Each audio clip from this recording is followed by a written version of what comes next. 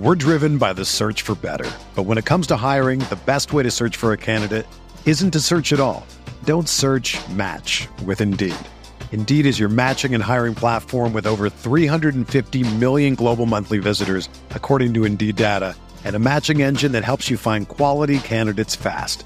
Ditch the busy work. Use Indeed for scheduling, screening, and messaging so you can connect with candidates faster. Leveraging over 140 million qualifications and preferences every day, Indeed's matching engine is constantly learning from your preferences, so the more you use Indeed, the better it gets. Join more than 3.5 million businesses worldwide that use Indeed to hire great talent fast. And listeners of this show will get a $75 sponsored job credit to get your jobs more visibility at Indeed.com/Blue Wire. Just go to Indeed.com/Blue Wire right now and support our show by saying that you heard about Indeed on this podcast. That's Indeed.com/Blue Wire. Terms and conditions apply. Need to hire? You need Indeed.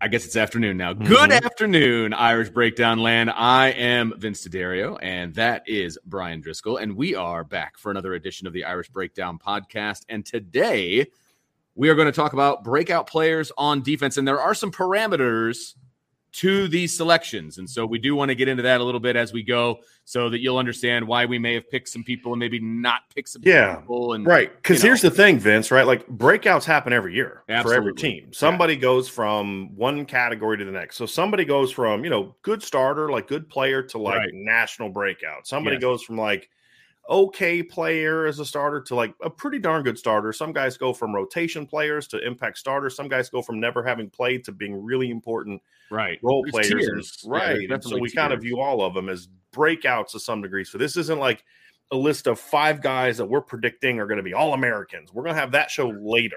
This is just more of guys that are going to kind of break out from whatever role they were in last year into a different stratosphere.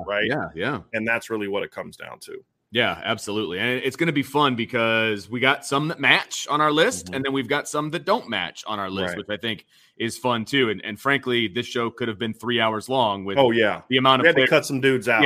Like we both had Justin Adamiola on there, and we're like, you know what? Like we're going to do this other show down the road that he may fit better in. And, so we kind of had to do some weeding out in that regard because it's like this show's going to go on forever. We already do shows that are long enough. Yeah, exactly. We need to make them go even longer. And there'll be shows where we talk about these other guys too. Yeah. So the hard part, though, Vince, is predicting who actually will be the breakouts. Sure, absolutely. And that's because it's going to happen, but who are they going to be? And that's what shows today is going to be about. Again, and it's also separating the analyst side of things from like who I want to break out, like who I really, I've got some love for these certain players and I want them to break out. I want them to be, the player that we think that they can be and all of that. So there is a bit of that as well to this. And you'll see that as we move forward, but let's kick it off, Brian. And of course we will do a little bit of a mailbag when we're done. So if you've got questions, feel free to throw them in there. We'll star and we'll kind of save them for the end unless they're pertinent to what we're talking about. But we will try to answer some questions at the end. We're driven by the search for better. But when it comes to hiring, the best way to search for a candidate isn't to search at all. Don't search, match with Indeed. Indeed is your matching and hiring platform with over 350 million global monthly visitors, according to Indeed data, and a matching engine that helps you find quality candidates fast. Ditch the busy work. Use Indeed for scheduling, screening, and messaging so you can connect with candidates faster. Leveraging over 140 million qualifications and preferences every day, Indeed's matching engine is constantly learning from your preferences, so the more you use Indeed, the better it gets. Join more than 3.5 million businesses worldwide that use Indeed to hire great talent fast. And listeners of this show will get a $75 sponsored job credit to get your jobs more visibility at Indeed.com/Blue Wire. Just go to Indeed.com/Blue Wire right now and support our show by saying that you heard about Indeed on this podcast. That's Indeed.com/Blue Wire. Terms and conditions apply. Need to hire? You need Indeed. When you need mealtime inspiration, it's worth shopping Kroger, where you'll find over 30,000 mouth-watering choices that excite your inner foodie. And no matter what tasty choice you make, you'll enjoy our everyday low prices, plus extra ways to save, like digital coupons worth over $600 each week. You can also save up to $1 off per gallon at the pump with fuel points. More savings and more inspiring flavors make shopping Kroger worth it every time. Kroger, fresh for everyone. Fuel restrictions apply. But let's jump right in here. And we're only talking defense. And I will also say true freshmen are off the board. That's a different show. That's a different show, because I did have a couple true freshmen and I was like, okay, let's talk about, you're like, different show. Yeah, we had to weed them out somehow. And so as we thought like about future shows we have coming down, like, okay, I don't want to talk about Justin Adamiola in 8 different shows. Yeah. Right. And like Jason Adamiola is already getting talked about a second time because we just talked about him in the disrespected players. So like we won't spend as much time on that. So we're just trying not to get repetitive with guys. So that way we kind of broke them into different shows. So we'll have some of that stuff because the freshman class on defense is going to be very interesting, Vince, because both of your freshmen were on, obviously, the freshmen that you had are both guys that are, you look at and say, well, this kid could be playing a ton by the end of the year. Exactly. That's the very definition of this breakout, but we're going to put them in more of a different show. So like freshman breakouts or something along those lines. Yeah, who's going to be freshman impact players? I mean, that's really what it boils down to, right? There's going to be some on both sides of the ball, I would imagine. So, yeah. Okay, so let's go defense. We're going to start with one that is on both of our lists. Also, I would say the most unsurprising member of this list would be linebacker Will Marist Liufau. Mm-hmm. He's on both of our lists. He was a no-brainer. He was the second person I put on my list. He is, and I was struggling because we kind of talked about the tiers, right? You've got not playing at all to being a rotation player, maybe a rotation player to being a starter being a star. He doesn't really fit in any one of those 3 categories because he didn't play last year, but he was penciled in as a starter. So I kind of put him in the first tier of starter about to be a star. I mean, he's the most interesting guy on the list, Vince, because he's going to potentially go from having like never started a game in his career to not playing at all last year to what we think is a guy that has a chance to be a really, really difference maker in this Notre Dame defense. I mean, and that's why it was like a no-brainer that he was going to, like you said, it was a no-brainer he was going to be on this list, just the very definition of it. Not that he's necessarily going to be their best player, but like, if there's other guys we're going to talk about that, they were really good, pretty good players last year that we think are going to kind of take that next level. If Marist is a guy that has 80-plus tackles and 7 tackles for loss and 2 sacks, that's a breakout season for him. I mean, so like it's easy to throw him into this category. The question for me, Vince, and I think the more intriguing aspect of this conversation is putting Marist Liufau in a breakout category after what he's kind of done the last couple of years, which is, show flashes. But again, he didn't start over Shane Simon in 2020. Last year, he didn't play at all. I'm looking at his tackle numbers for 2020 when he was a good rotation player. He had 22 tackles, 1.5 tackles for loss, a half a sack. Yeah. Right. I think the more intriguing aspect, Vince, and what I'll ask you first is, okay, it's easy to put him in the breakout category, but what level of breakout are we thinking is going to go into? Because he's going to go from doing nothing, sitting out last year, being nothing but like a rotation player in 2020 to a starter and a guy that people are predicting is going to be a good player at Notre Dame at the very least. Sure. What's the degree to the breakout that you're predicting for him this year? And I have some ideas I'll share afterwards, but I really want to kind of let you kick this off with Marist is, okay, breakout, easy. What's the degree? What kind of player are you projecting and predicting that Marist is going to be this year? So here's a very specific prediction for you, okay? Notre Dame obviously kicks things off September 3rd. They've got 4 games in the month of September. They've got, obviously Ohio State away, Marshall and Cal at home, North Carolina away, and then they kick off October. They have a bye, and then they kick off October in Vegas, right? And Vegas is going to be a huge game. Obviously, it's going to be on NBC and all of those different things, okay? But coming off of a bye, it's almost like I don't want to say you hit the reset button, but you do to a degree, okay? here's my prediction for Marist. I think he is going to be singled out in the pregame show for the BYU game, October 8th, as the heartbeat of this defense. I think they're going to be like, wow, where did this kid come from? And he's leading the nation in this, and he's doing this, and he's flying all over the football field, and all of these different things. I think they do like a little story on him leading up to the BYU game on October 8th. I think after 4 games, we're going to know who Marist Liufau is and what he can do for this defense. And I think they are going to go as he goes. And I think by October 8th, the country is going to see that. So you're going not just that he's going to be a starter and a good player, but he's going to be a star. I mean, Yes. You're thrusting them all into the star category. Yeah. Maybe that's a bold take at this point. Well, I mean, that's what this show's about, right? I think he's got the tools, man. I think he's got the demeanor. I think that he has enough of the flash plays as well that people want to see, that, and the NBCs and the ESPNs of the world like latch onto. I think he's going to have a few of those in the first 4 games. And so I think it's going to be easy to point him out and be like, let's do something on him to lead off this huge game in Vegas against BYU. For me, Vince, I don't disagree with anything you said in regards to what Marist can be. I'm just not quite ready yet to throw him into that star category simply because I just need to see him be a starter first. You know what I mean? Sure. So that's kind of where some of my hesitancy is in that regard. But I feel the same excitement you do, Vince. I get excited about the same thing. It's just with him, it's because of the injury last year and because of, the fact that what we don't know yet is, does he have the discipline from an assignment standpoint to be that kind of player? And I think that's really the holdup I still have for Marist. And the only question is just coming from the standpoint of we just haven't seen him do a whole lot. 22 tackles in 2020. I mean, he showed some athleticism in the Bama game. And I think, was it you that I was talking about yesterday, Vince, talking about the first half? No, Sean. I was talking to Sean yesterday, 2 days ago. Sean Davis and I were talking about this. And he was talking about how he just was going back and watching the ACC championship game. And he just was talking about how Marist just flashed so much with his athleticism. Mm-hmm. That's another game you saw. You saw it in the North Carolina game. You saw flashes of it.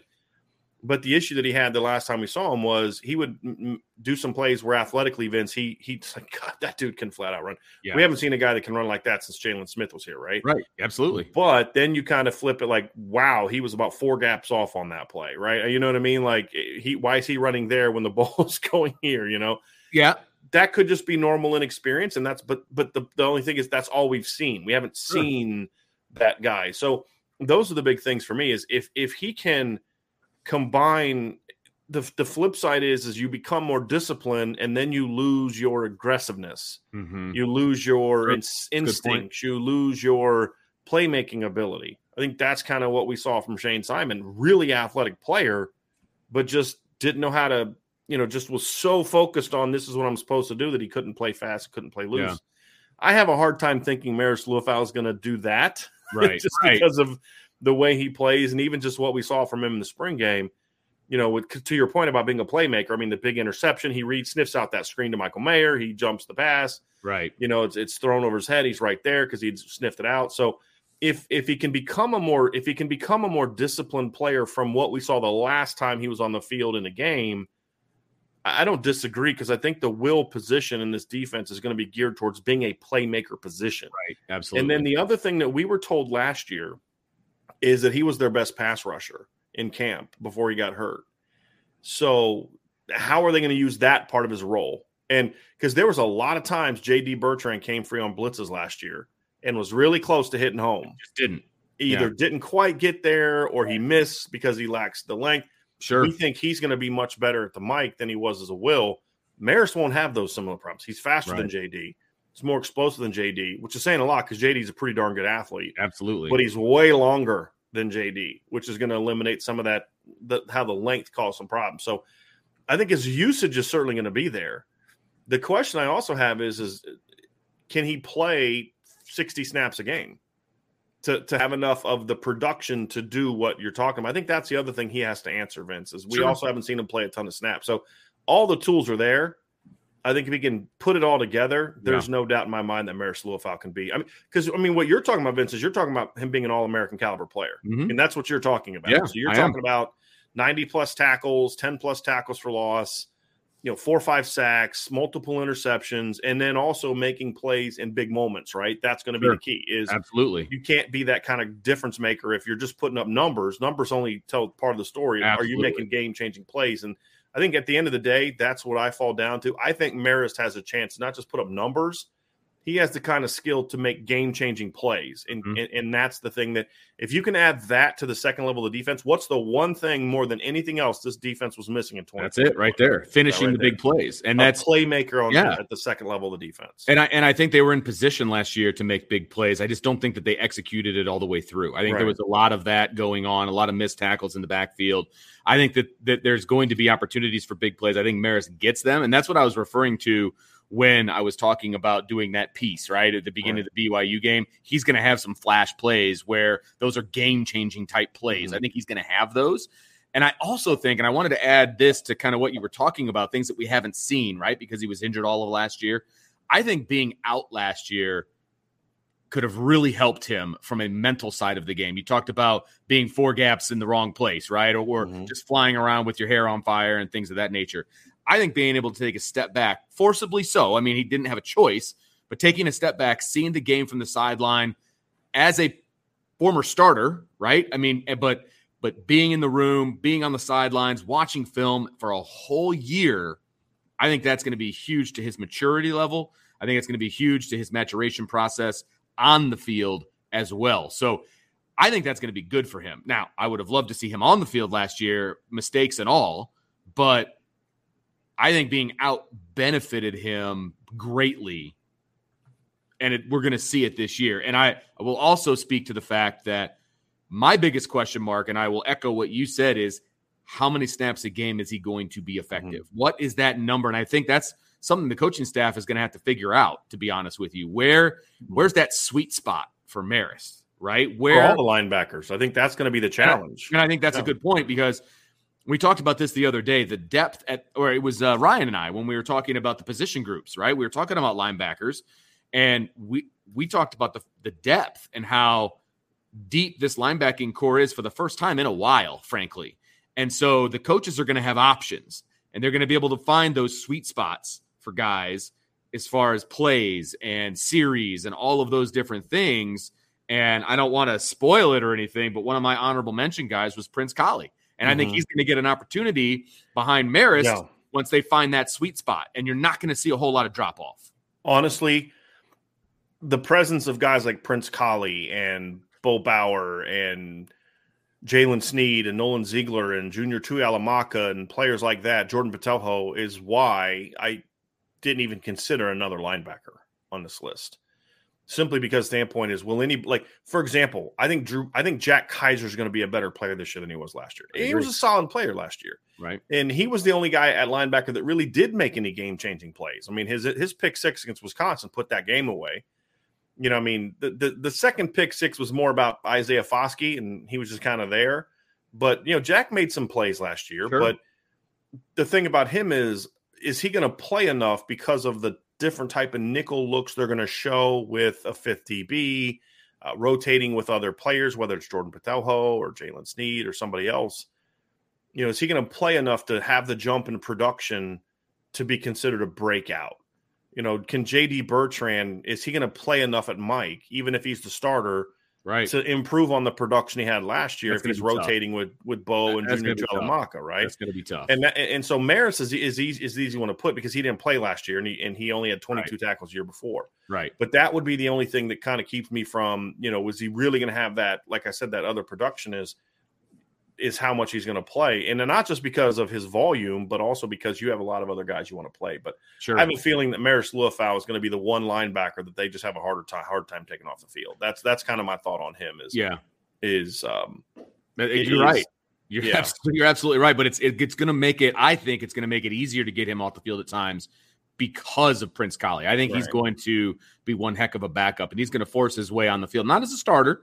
And I don't expect him to be a starter, but I expect him to force his way on the field. You know what I mean? Just like last year in fall camp, we were watching Marist make all these plays. but JD was right behind him, making a ton of plays. We're like, okay, he's going to force his way on the field, and he's going to be really good. Now, he ended up having to start and led the team in tackles, right? And so that's why I brought up this question from Call Me Ty. I think it fits right in with what we're talking about, Brian. He says, another question, does the will position leave him in spots to make these plays? We've seen it at Rover in the past. Yeah.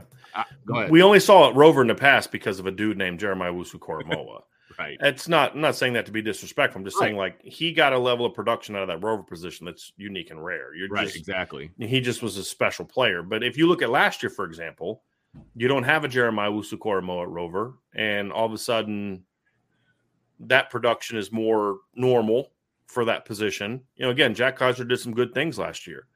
But his production compared to Jeremiah Owusu-Koramoah is not nowhere in the same ballpark because it's different players and different usages. And, there were times Jack wasn't on the field as part of sub packages, but Jeremiah never came off the field, right? That's the reality of it. But then you look at, so then you get back to what it's normally going to look like. And guess who led the team in tackles last year? It was JD Bertrand. And as I pointed out in the show the other day with was it with you, Ryan? Yeah, Vince, when we were doing the disrespected players, you were talking about JD Bertrand was one of your disrespected players.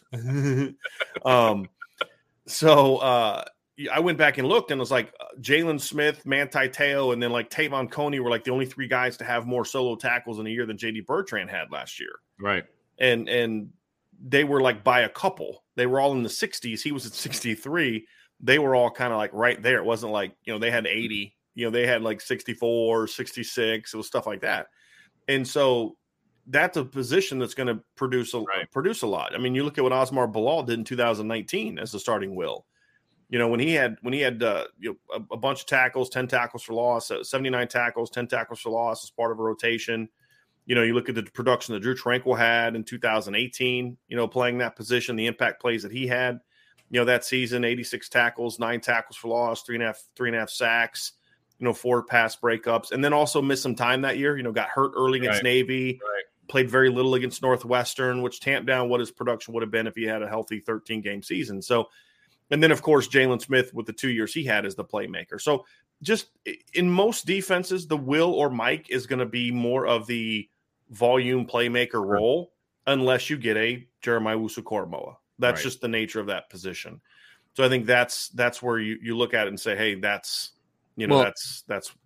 so yeah, to answer your question, the Will position is that.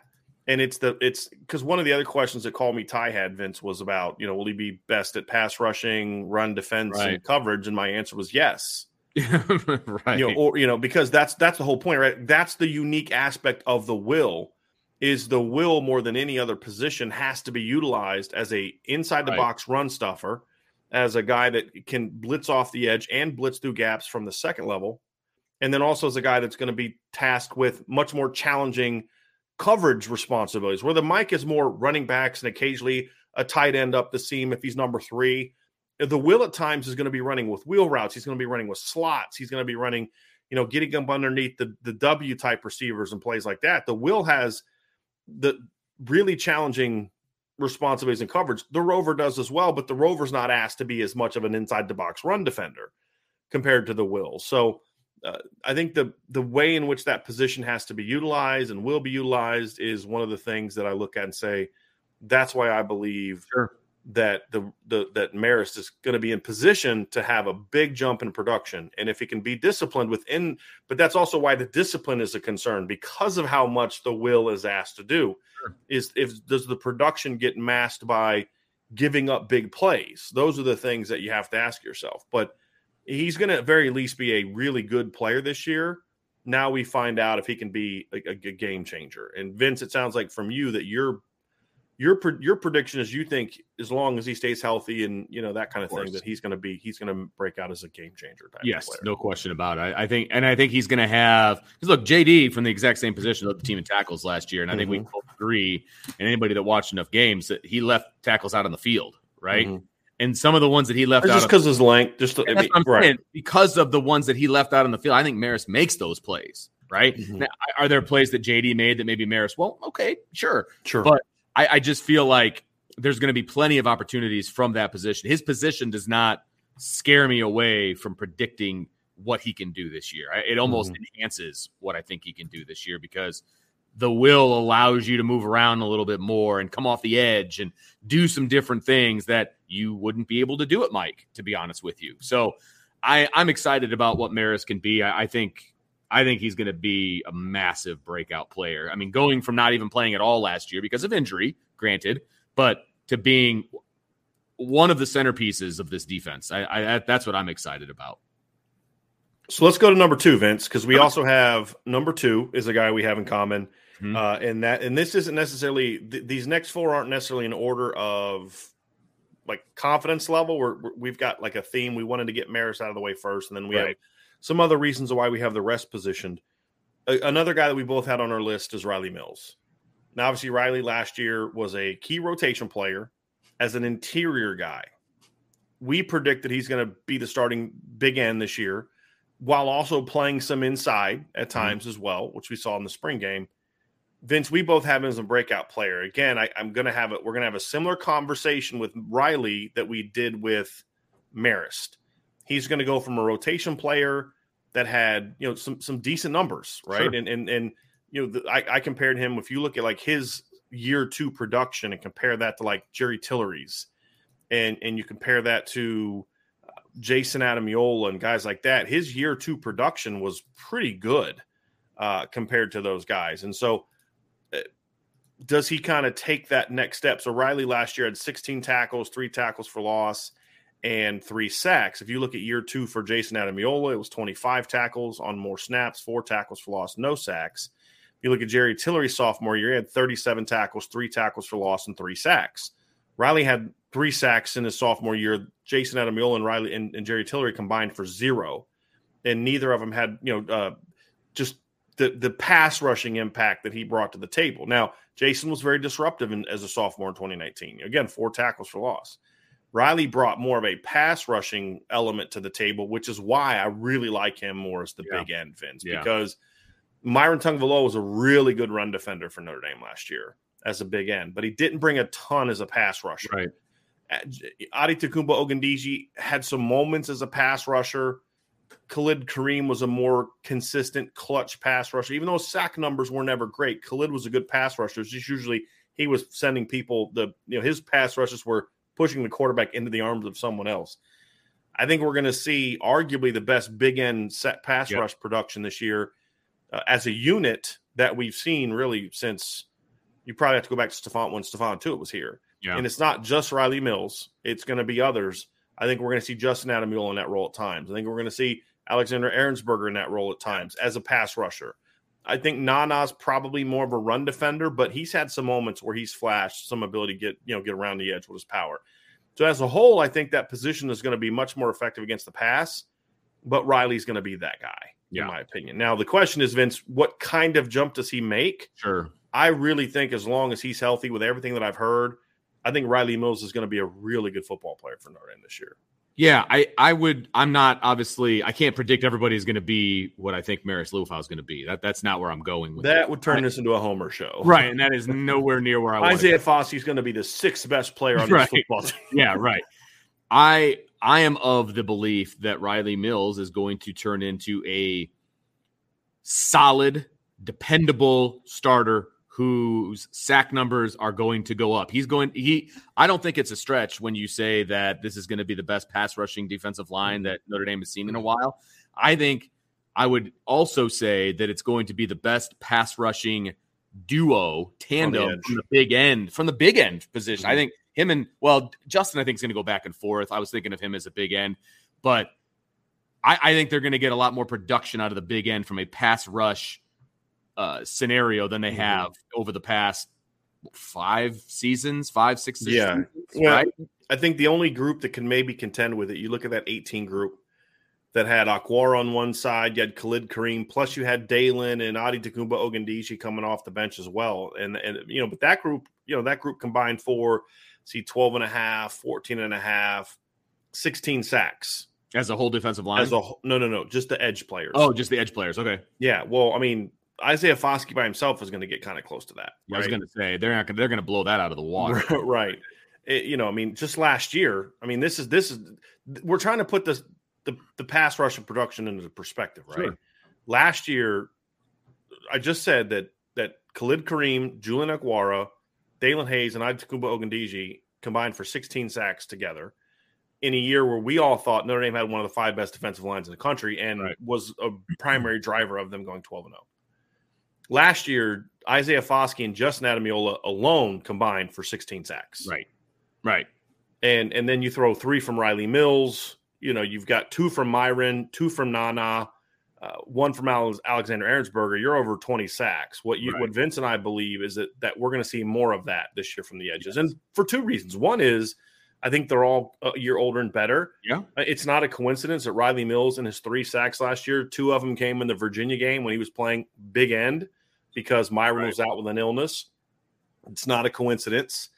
The other part of it too, Vince, is I think going back to the first point, the upped production, because I think J.D. Bertrand is going to be a better blitzer as a Mike than he was a Will. I think he's going to be a better blitzer than Drew White was. I think Drew White's going to do some other things better, but I think as a blitzer, I think J.D. is going to be more effective as a Mike blitzer. Obviously, Bo Bauer has proven to be a decent blitzer when used there. I think there's going to be a jump in production at the Will position where he's going to come screaming through on some blitzes, which is then going to spin the quarterbacks out into the edge players, as opposed to in the past, it's been the other way around. And so I think those things factor into it. But I really have confidence that Riley Mills is going to come out this year and double his sack total at least, and be a guy that's just a really good, strong player. He's going to have to become a little bit more consistent from at times his leverage gets a little high. You know, he was a young player. You know, the technique wasn't always consistently there. He had a good start to the spring, but it wasn't great. But he had a great finish to the spring from what we heard. And what that tells me is he really took well to Al Washington's coaching. Yeah, absolutely. And I think that's also part of it, is I think that he needed a little bit more of an advanced repertoire. And I think we're going to see that from him. And again, I think the sack production is from him is going to be there. And I think that he's a guy that's going to have at least 5-6 sacks this season, which again, that's not huge numbers, but again, the way that they run this defense, a lot of times on third down, he might not even be on the field, right? Unless they move him inside with Jason and put Justin on the outside with Foskey. I mean, we could see something like that as well. And then he's rushing as an inside guy on third down. It's more of a speed package or NASCAR or whatever you want to call it. Yeah, absolutely. Right. So I think he's going to be a difference maker. And I think that unique combination of him and I think Foskey, and I think the trio of Foskey and Mills and Justin Adamiola is going to be Notre Dame's best pass rushing group in a long time. To your point, Vince, I think just the numbers are going to be excellent. I mean, you'd have to go back and look at that 2012 group of Tuitt, Shimbo, and Cap, you know, which combined for 24.5 sacks, just the 3 of them. And they technically were all edge players. You know, Prince was an outside linebacker. Cap and Stephon were both ends. Yeah, but I'll be shocked if that trio doesn't surpass that group. Mm-hmm. No, I don't. And I hate to say it like this because that group has some names and they're playing in the NFL and all of those different things, but I don't think it's going to be all that close. Yeah, to be honest. That's a lot of sacks. I mean, that's a lot of sacks. I think it'll be close. Yeah, I just think because also that defense, in fairness, was not a defense that was really turned loose. It was a 3-4 read and react, 2-gapping defense. I think it's impressive that they had as many sacks as they did. It just shows how good they were, especially the 6 from Cap, because he definitely wasn't put in pass rushing mode.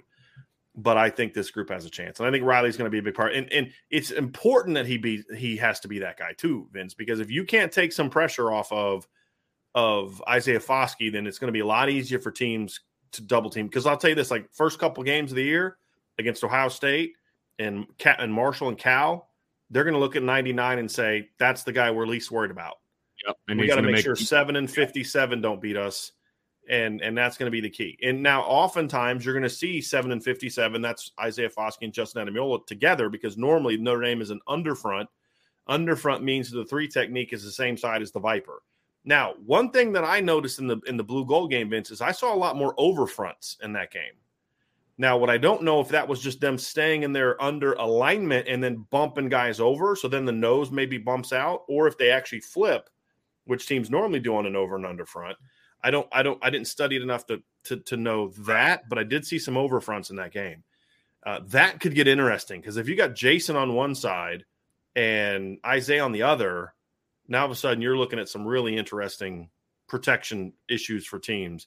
But I think that's the thing is he's going to have to step up early in the year just from a practical standpoint, Vince, and show that he's capable of really leading that position group into the production that we think it can have and needs to have, to be completely honest with you.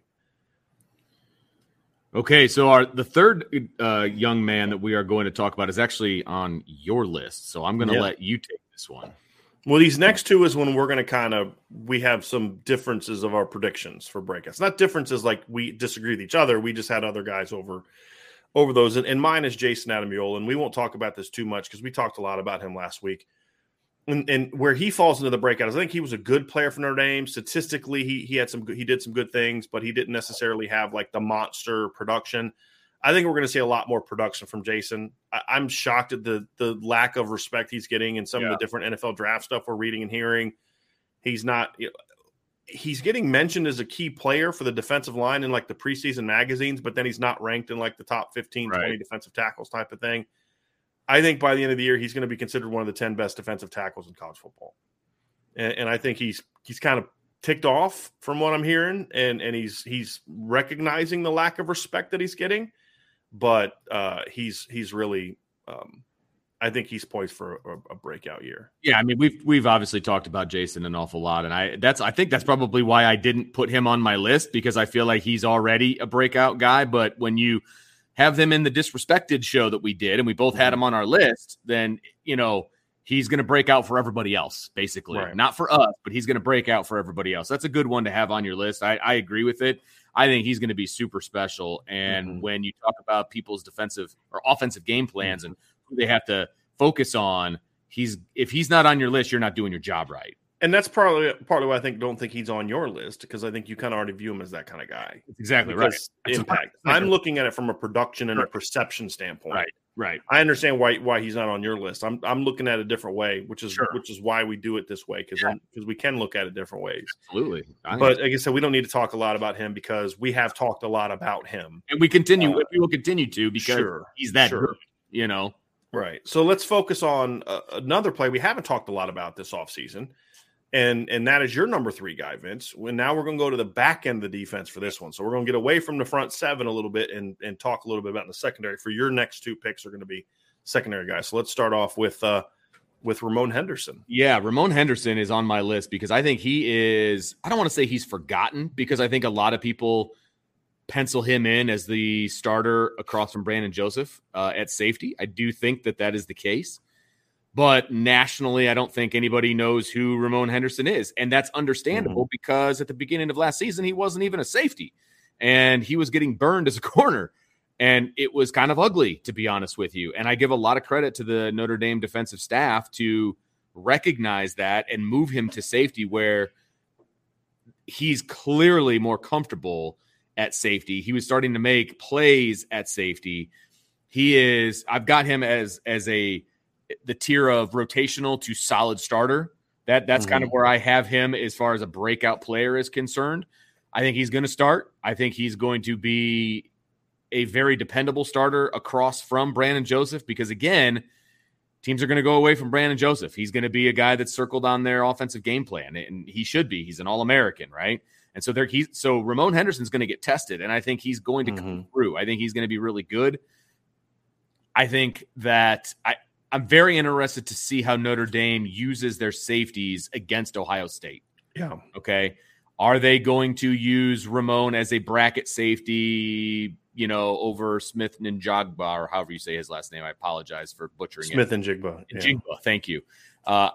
I'm interested to see how that goes, or do they not trust him enough and they put Brandon Joseph over there? You know what I mean?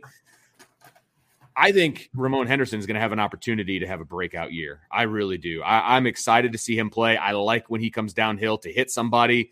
I like what he does in coverage. I think he's so much more comfortable there. And if you don't have confidence in the secondary, you are not going to be successful. He lacked confidence as a corner. He gained his confidence as a safety. And I think that is going to only bear fruit for him as the safety opposite Brandon Joseph, opposite an All-American, right? So I think Ramon Henderson is going to do some really, really good things this year. I have to say how impressed I am that you stayed on point while you watched me assassinate that fly during your talking point. I almost lost it. That was really impressive. Because I know you knew what I was doing.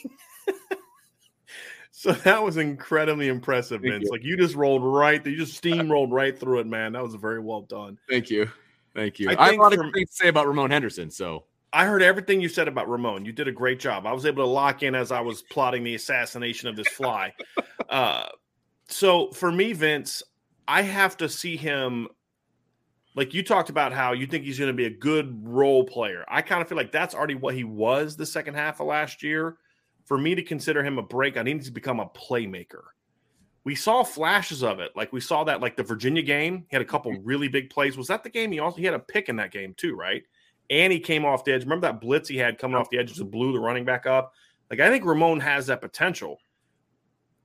I try not to get too worked up about spring games. He just didn't look great in the spring game. We didn't hear a lot about him from the spring. So I think he's in a unique situation because he went from, okay, I'm learning a new position and I just got kind of comfortable with it.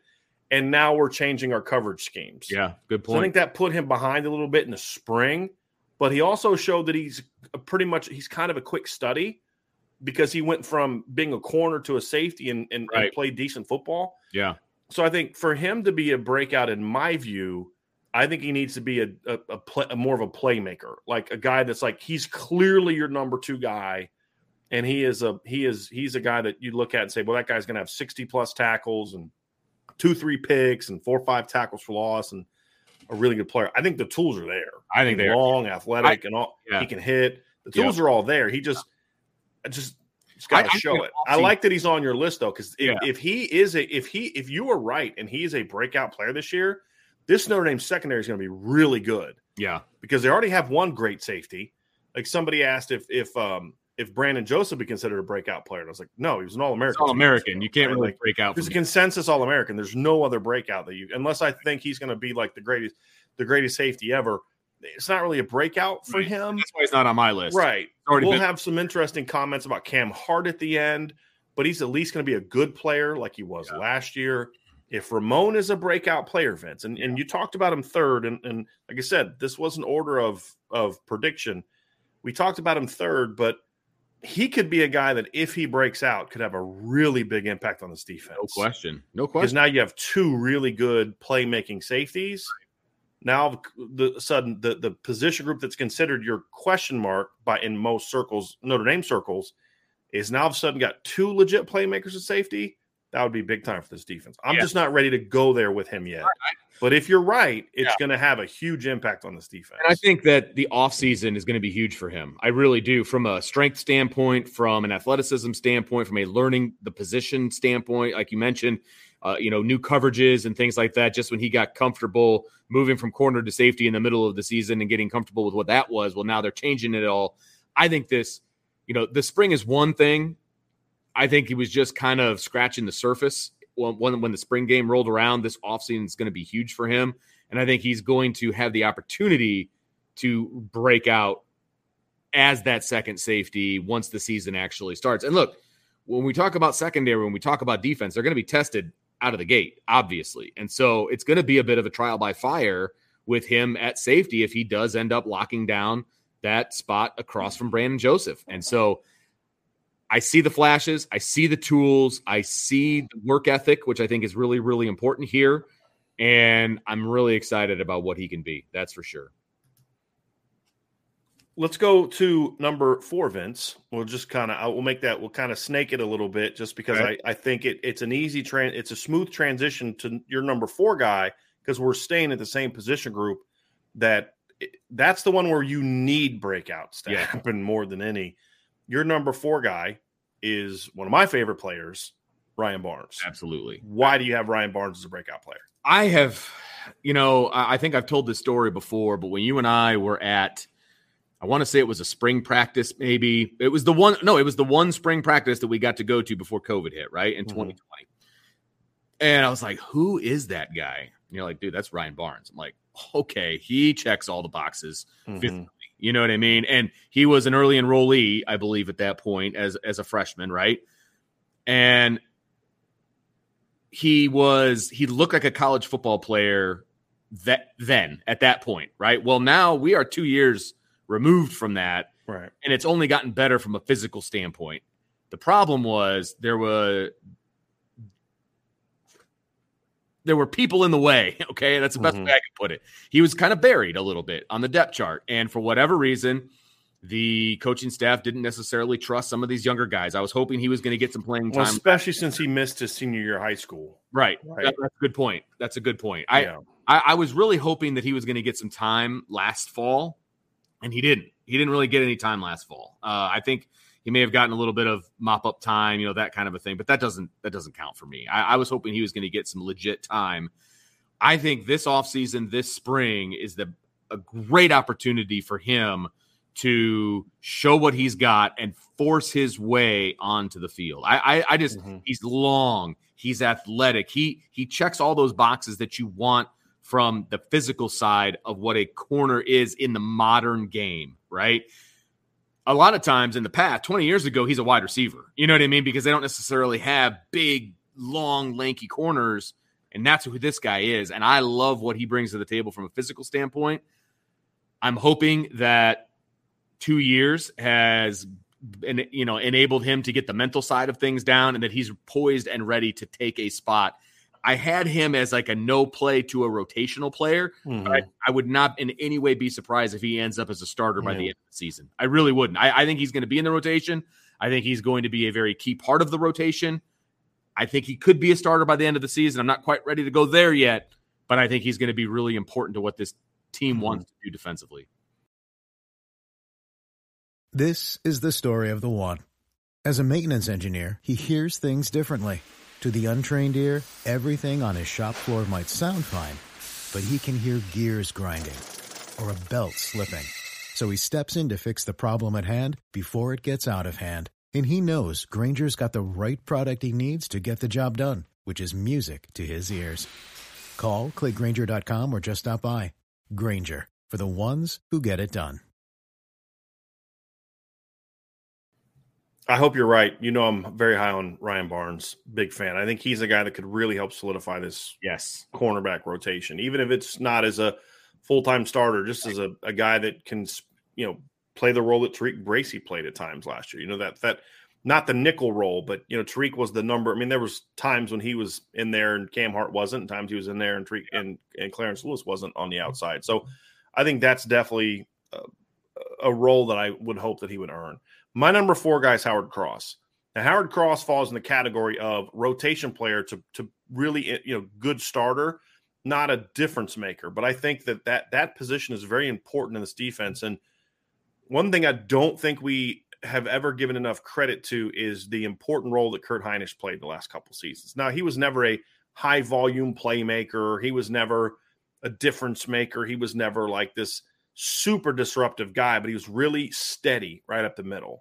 Yeah. I think Howard Cross that's a very important position, because if your nose tackle is not playing good football, you're going to get run on. I don't care what you have everywhere else. I think Howard Cross is my breakout because he brings such a different element to the table than Kurt Hinish. Like, Kurt was a tough, like, street, want to fight you in a back alley kind of kid. Yeah. Howard Cross is more of an athletic, quick, disruptive playmaker with great hands and long arms. And so, to me, I think that we're going to see the nose tackle role be used a little bit differently this year when he's in the game. And I think he's going to provide, and he did it last year in limited time. I think he's going to provide even more production this year, because I think he's probably going to probably come close to doubling his snaps this season. This coaching staff loves this kid, and the previous coach loved him. And I'm like, well, we're going to see if this is because Elston had like a man crush from recruiting and loved the kid and the family and all that. Right. And how will the new coach feel? And the same thing. They love the kid. They think he's a playmaker. And the only question we have is, because he's 265, 270, can he hold up for 40 snaps a game? Right. That's the question. Yeah. He's definitely going to play more than he played last year. But I think Howard Cross is a guy that's going to be he's going to be the new, why don't you ever talk about this guy, but you should player. Sure. Yeah, for us. Absolutely. Yes. Where we can't talk about everybody, and Foskey had 2 sacks and so-and-so had a pick, and Marist had, this big play, and this guy had that play. And, Jack Kaiser had this great tackle on third. but you're like, we never talk about Howard Cross. But then if you break down the game, you're like, man, look at that, look at that, look at that, look at that. And he's just that glue guy, right? And I think that's important. But I think the fact that he's going to provide more disruptive production, in my opinion, my prediction, is why he's on this list. Okay. So he's going to see a big jump in. I mean, he's going to go from backup rotation guy to starter, in my opinion, right? He's going to go from 15 to 18 snaps on average a game to at least 30 to 35 a game. And I think his production is going to see a big jump. And I think that production is going to be something, Vince, that this defense really is going to benefit from. In when you look at his numbers last year, like I was surprised at the end of the year when I saw Howard Cross's numbers. Right. Because I'm like, I don't remember him making I think I have a pretty good memory. I think I can recall like, oh yeah, this play on this situation. And I honestly cannot remember a single tackle for loss or sack that Howard Cross had last year, but he had 4.5 tackles for loss and 3 sacks. And it's like, why?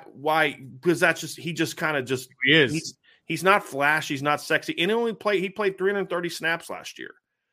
So it's like, and a lot of those snaps came during that period when Kurt Hinish was injured. Right. And so he got a lot more snaps during that period of time. So he played like 36 early, 32, 43, 54, 35, and he was okay at the beginning of the season. But then he was 12, 23, 20, 16, 19, 24, 16. And that's when you saw his production really take a jump. So like this is according to Pro Football Focus, which as we've told you, their grades stink, but their data collection is good. The first 6 games of the year, he played, way over half his snaps. In the first 5 games, he played, I'm just doing like 68. It's like 150. He played over half his snaps in the first 5 games. He had 3 stops, 3 run stops. He had 8 pressures, right? And if you look at the last half of the year, he played far fewer snaps, but he had 9 run stops during that stretch and fewer snaps because playing less allowed him to be quicker and more athletic and disruptive. Yeah. So my question is, can he give the volume that we saw earlier in the year with more production? That's the question that I have. Yeah. I think he will. Sure. And I think that jump in production is going to be something that this is going to make this defensive line really tough because you're going to now potentially have 4 players that can be disruptors. Kurt Hinish had like 1 year, 2020, he was disruptive that year at times. All the other years, he just was a dirty work, do your job, blue collar, like loved to fight. He was their scrapper. Now you're going to have lineups when you have Mills, Foskey, Adam Yola, either one, Justin at end or Mills, Jason at 3 technique, and then Howard Cross. Now all of a sudden you're going to have 4 guys can be disruptive. Right. I almost cheated, Vince. I almost cheated. Not you. I know, right? I almost cheated and went with him and Jacob Lacey. Yeah, right. Yeah. I really did because I think at the end of the day, it's going to be the combination of the two. Yep. The reason I went with Cross is because I think Jacob's going to be more in the Kurt Hinish role where the production's not going to jump at you as much as Howard Cross's production is going to jump at you. But I think their unique combination of styles is why that duo, I think, is going to be really good at nose tackle this year. Well, I think Cross is going to have the more sexy, flashy plays and numbers, but that duo as a whole. So I'm kind of cheating, but I didn't. I went with Howard Cross, but I think at the end of the year, if we're talking about it wasn't Howard, it wasn't Jacob, it was the 2 of them together made that nose tackle position really good. Well, it's funny you say that because you basically took the reason that I left Cross off of my list because I almost interchanged Cross with Lacey at this point, and I couldn't pick between the 2 of them, so I left them both off, but they both made my honorable mention list because of everything you just said. Like they don't strike me as they're going to be super important to what this defense needs to do because where do you need to be the best? You need to be the best up the middle. Mm-hmm. Like that's where they need to be really good, but I just didn't see either because I couldn't differentiate the 2. And I think that's a really good point that you make. We were kind of on the same wavelength on that one, and that's why they both made my honorable mention list. Still very, very important. But, yeah, That's why I was just hesitant to put him on my list, but you make Right. really good points. I'm excited about those guys. It's very fair. Yeah. It's very fair. Let's go our number 5 guy, Vince.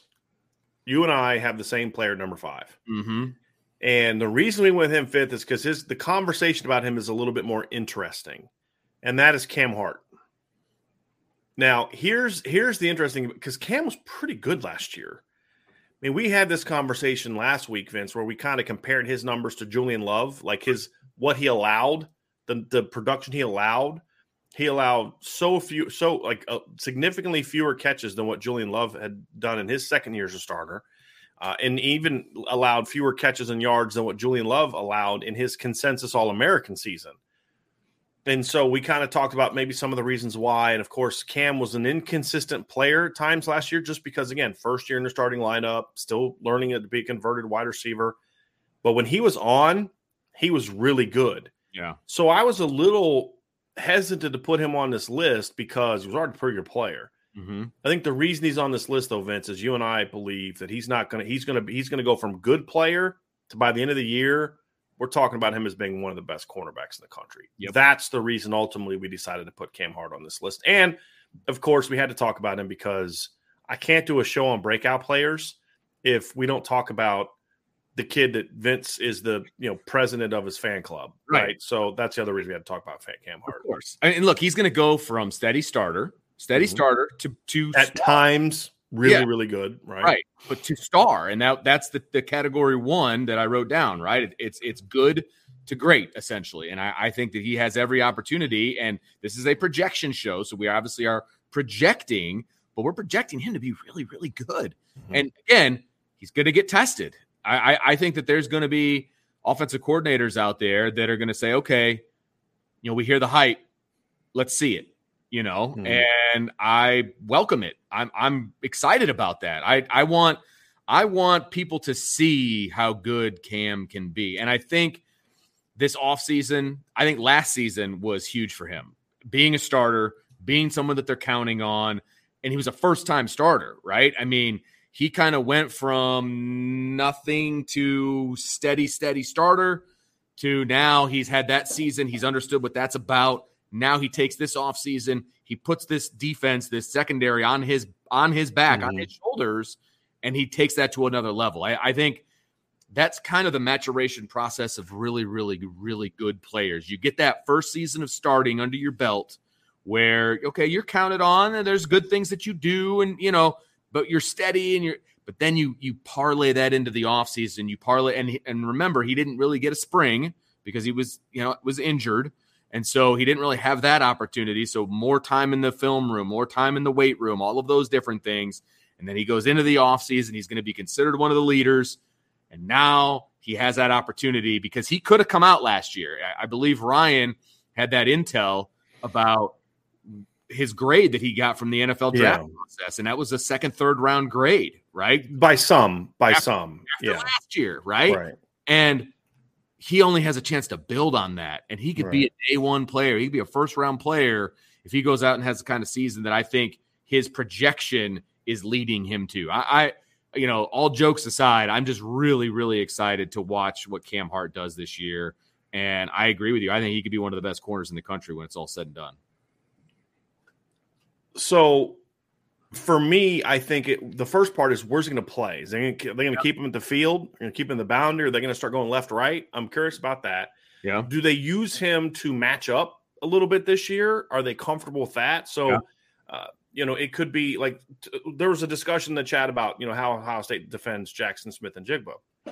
There's 2 schools of thought. One is you put your best corner on their best receiver, right? So you put, Cam Hart's going to go where Jackson Smith and Jigba is going to go. Yeah. Or you could do what I always like to do, which is put your best corner on their number 2 receiver, take him out, and then double team and really rotate your coverages to that guy. Because I think what I kind of view it as, or you say, hey, look, you're just going to leave him at the field and go about it that way. So I think there's a lot of different ways you could go about that, and how they use him is going to have an impact on his production this year. But I think either way, you're talking about a guy that is going to be a difference maker, however he's used. And I think the fact that he can play boundary and field is something that does give you some flexibility if you so choose to do so. I also think we're going to see Notre Dame play a little bit more zone this year. Yeah.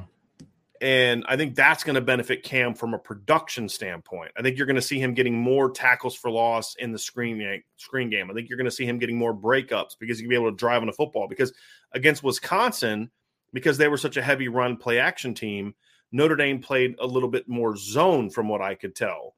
And guess what? That was Cam's most productive game, right? Because they were putting an extra safety in the box and really playing the run. And, your corners are kind of playing over the top and things like that. And Cam has a huge game, which I don't think is a coincidence. Right, exactly. So I think that that's going to help him as well, too. I think his technique is refined. And here's another thing.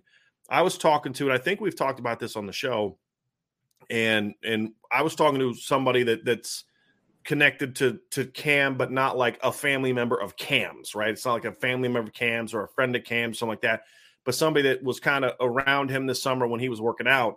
And apparently, like, Cam has just, he's always been kind of a quiet, sort of laid back kind of kid, friendly. The kids like him, but he wasn't like he wasn't just like a, and apparently this summer, between the period between when school ended and when they kind of came back, he was down south training, and some of the people that were training with him were like, this kid, I don't know this dude. I don't know who this kid is. like this guy is a monster. Like, this guy's hungry. This guy's getting in your face saying, let's go work out. And, that's kind of that thing where Cam kind of got a taste of, you know what? I can be really good. And I want to be really good. And I want to do the work to be really good. And he's putting that work in. Yeah, exactly. And I think that's what gives me a little bit more optimism about – it's like there's this really negative optimism about the secondary, and I get why. I watched the bowl game too. Sure, yeah, right. You know what I mean? But I think we kind of have to take that we have to kind of take that a little – look, there was a lot of reasons why. I don't want to rehash them and make excuses. But that wasn't the product we saw for 12 games before that. We saw one position have similar issues all year, but never even to that degree it wasn't as bad. But you're going to you have an All-American safety on one side. You have another potential All-American player at corner. We have a breakout guy at safety, and then a lot of people in the chat were asking why he was the safety that we picked as a breakout. Yeah. We had a super chat from Sean S. who said, can Xavier Watts become on defense what you thought he could be at receiver level of impact-wise? We had other people down here. I wanted to kind of to bring up Brandon Plesner. I want to see Xavier Watts break out at safety. I think he has more talent and a higher upside than Henderson. I think there's merit to that conversation. 99 problems became one. Where's Xavier Watts in his development? Everyone's excited about him, but he seems to have faded as Ramon Henderson has ascended. Does he still have some dude potential? Because we've talked a lot about him. Absolutely. So the point is there's a lot of guys, Vince, that you say, it's not just one guy. If this guy breaks out, they're good. If he doesn't, they're screwed. There's other guys that could be that player at those positions. So I think the secondary is going to be a little better than people think. I don't know if it's going to necessarily be great because the other cornerback position is still a big question mark at this point in time. But when you have two potential dudes in your secondary, you're not going to have a bad secondary. Right, exactly. And that's the thing is I think this is going to be still a pretty good secondary. And if I remember correctly from the spring, they were doing a lot of left and right with their safeties, but they were starting with Brandon Joseph as the boundary, if I remember correctly, which meant you've got Brandon on one side and Cam on the other. So it's not like you're putting them on one side and then good luck on that other side. They're playing on opposite sides. And so I think that is a reason why I look at it and say, I think that this secondary could be better than we think. Because if Cam Hart's the breakout player that we both think he will be, right, you've got two All-American caliber players in your secondary. Correct. You're not going to suck in the secondary if that's the case. And I like you said, I picked another safety to be a breakout player, and that's just a solid starter. And if they can find a solid starter at the other corner, they're going to be in great shape. If you have two All-American caliber players and two solid starters, that's a really good secondary. So, yeah, I'm excited about what this secondary can be. And I also agree that it's one of the biggest question marks on the team. But that is saying something considering how high we are on the defensive line and the linebacking core. So just because they're the biggest question mark doesn't mean that they're a liability either. So people have to understand that the linebacking core and the defensive line are going to be really good. So if secondary is the biggest question mark and they have an All-American that's already there and a guy who we think could be an All-American, I think this defense is going to be pretty decent. Yeah. So it was pretty good last year. But that's what we do, right? Recency bias is a real thing. We all deal with it, right? And I get it. But what we saw in the bowl game is not what we saw all year. For example, Notre Dame's defense played pretty bad against Oklahoma State. Well, Ohio State gave up 45 points to Utah. Do we really think that they're going to go out and give up 45 points every game? No. That bowl games are a different animal. I just don't put a lot in it. But I also think that doesn't mean we dismiss the fact that there were the issues that they had. And it was also a completely different coaching staff, as we've discussed it before in the past. Who were some of the other guys, Vince, that you had a hard time keeping off of this? Yeah. We said Justin Ademilola was one. So we just decided to move him to another show. Right. So, I mean, he could have easily been on this conversation. That was one, right? Who are some other guys that we had on the list? Alexander Ahrensberger was one. Yeah. I think he has the potential to be a guy who would fall in the third category for me, like a no-play-ish type kid to a solid rotation player. And I think he could be that guy. So he's one guy that I had on there. So he made honorable mention for me. I already mentioned Cross and Lacey. And then I also already mentioned Prince Collie. I think he's going to have an opportunity to really make a name for himself. Because remember, we were talking about him as the next coming of linebackers before they signed this 4-man linebacking crew that's now true freshman. And I still think he could be a very, very important piece of this defense. And again, not to rehash what we already talked about, but if Maris can't be an 80-snap guy, a 70-snap guy, well, which is okay, you've got a pretty good backup coming in Prince Collie who's going to take over that position as well. They're going to play it differently, but I think they're both going to get a lot of production out of that will linebacker position. So those are the guys I kind of had on my honorable mention. So Justin, Ahrensberger, Cross, Lacey, and Collie. Justin wasn't on your honorable mention. In full disclosure, he was on Vince's list of 5 guys. He was bought. So I just want to make sure people don't think that you didn't have him among your top 5. He was the guy that was discussed as should we discuss him, and we're like, yeah, he's in the list, but we're going to talk about him again in another show. I like those. Obviously, Lacey, like I said, I had a hard time not putting in this list. So he obviously would be an honorable mention guy for me, just as part of that rotation with Howard Cross. I think a guy that could end up making us look bad for not having him on this list at the end of the year is Jack Kaiser. I do. I think year 2 in the starting lineup, if the pass rush is improved, like if Maris is getting pressures, then who's going to benefit from that? It's the guy that linebacker on the opposite side, because you usually throw it kind of away from the blitz. Jack's going to be there. I think he had a solid first year. I think depending on how they use him and how they structure their coverages, I think he could be a guy that makes a lot of plays this year. But when I look, I think he's a guy that could be on this list, Vince. Here's another guy, Vince, that I want to ask you about. Here's a guy that I think has a chance to break out that's going to create some uproar. Okay. And this isn't my prediction. This is what I'm hearing from some people. Guy that had a really good spring, finished the spring off very well, and is working like a dog this offseason. Clarence Lewis. I think we all just assume he sucks, and he's going to suck, and he's not going to get any better. And the thing that I've said is I liked Clarence coming out of high school. I gave him a 3.5-star grade and a 4-star upside. That's not the kind of guy that should be starting as a true freshman. Or even as a true sophomore. I think Clarence was thrust into the lineup earlier than expected. If Notre Dame's recruiting hadn't been so bad before he got here, I think Clarence would have been a guy that we didn't see much of. He'd have been a really good special teams player, maybe like a rotation guy last year, and now he's pushing for a starting job by some guy that just left for the NFL, right? Like they would have had somebody, like let's say they would have landed a Caleb Evans last year. And he would have started opposite Cam Hart. I think Clarence, we'd be looking at Clarence a little bit different because he would have been a nice role player, rotation guy, would have made some plays. They could have protected him a little bit as he continued to develop his game. Now he goes into his junior year. Now is when we expected Clarence to really start to kind of become the player he's capable of being. And I think he's a guy that could end up being that player as well. Again, that's more so of what I'm hearing. And then also just thinking about the role he was thrust in. We've seen this before, where guys were forced on the field too early didn't look good early on. I mean, Harrison Smith, anyone?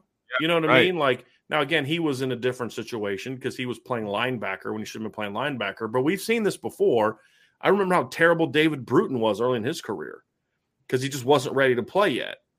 And then by his senior year, he's a pretty good football player and gets drafted and has a very, very long NFL football career. So, yeah. So I think that's kind of where I look at Clarence. Is not that he's going to be a great player, so I don't necessarily want to put him in the, I'm not ready to put him in that breakout category, but I think he's going to be a better player than people think, which perception-wise, he can end up being a breakout player. I think in a lot of ways. I think he's a guy that's being written off a little bit too easily. Now, could he get beat out this year? Yeah. Are there guys that I think have more natural ability than him? Oh, yeah. But he just strikes me as one of those dudes who's not going to he's a Jersey kid, right, Vince? He's not going down without a fight. You're not just going to walk in and like, oh, you're pretty good. Here's my job, right? He's going to battle. He's going to compete. And I think he's a guy that can surprise some people. No, I like that. And I think I will also say that if it's not this year, like this is it. If he break out this year, then he'll be the get guy. Passed up. If not, yeah, exactly. If not, he's going to get passed up, and that's going to be it. So I think that the older these guys get, the more mature these guys get. They also understand that, like, okay, this is my time, this is my moment, this is my opportunity, and if I don't embrace it now, it's never going to happen again.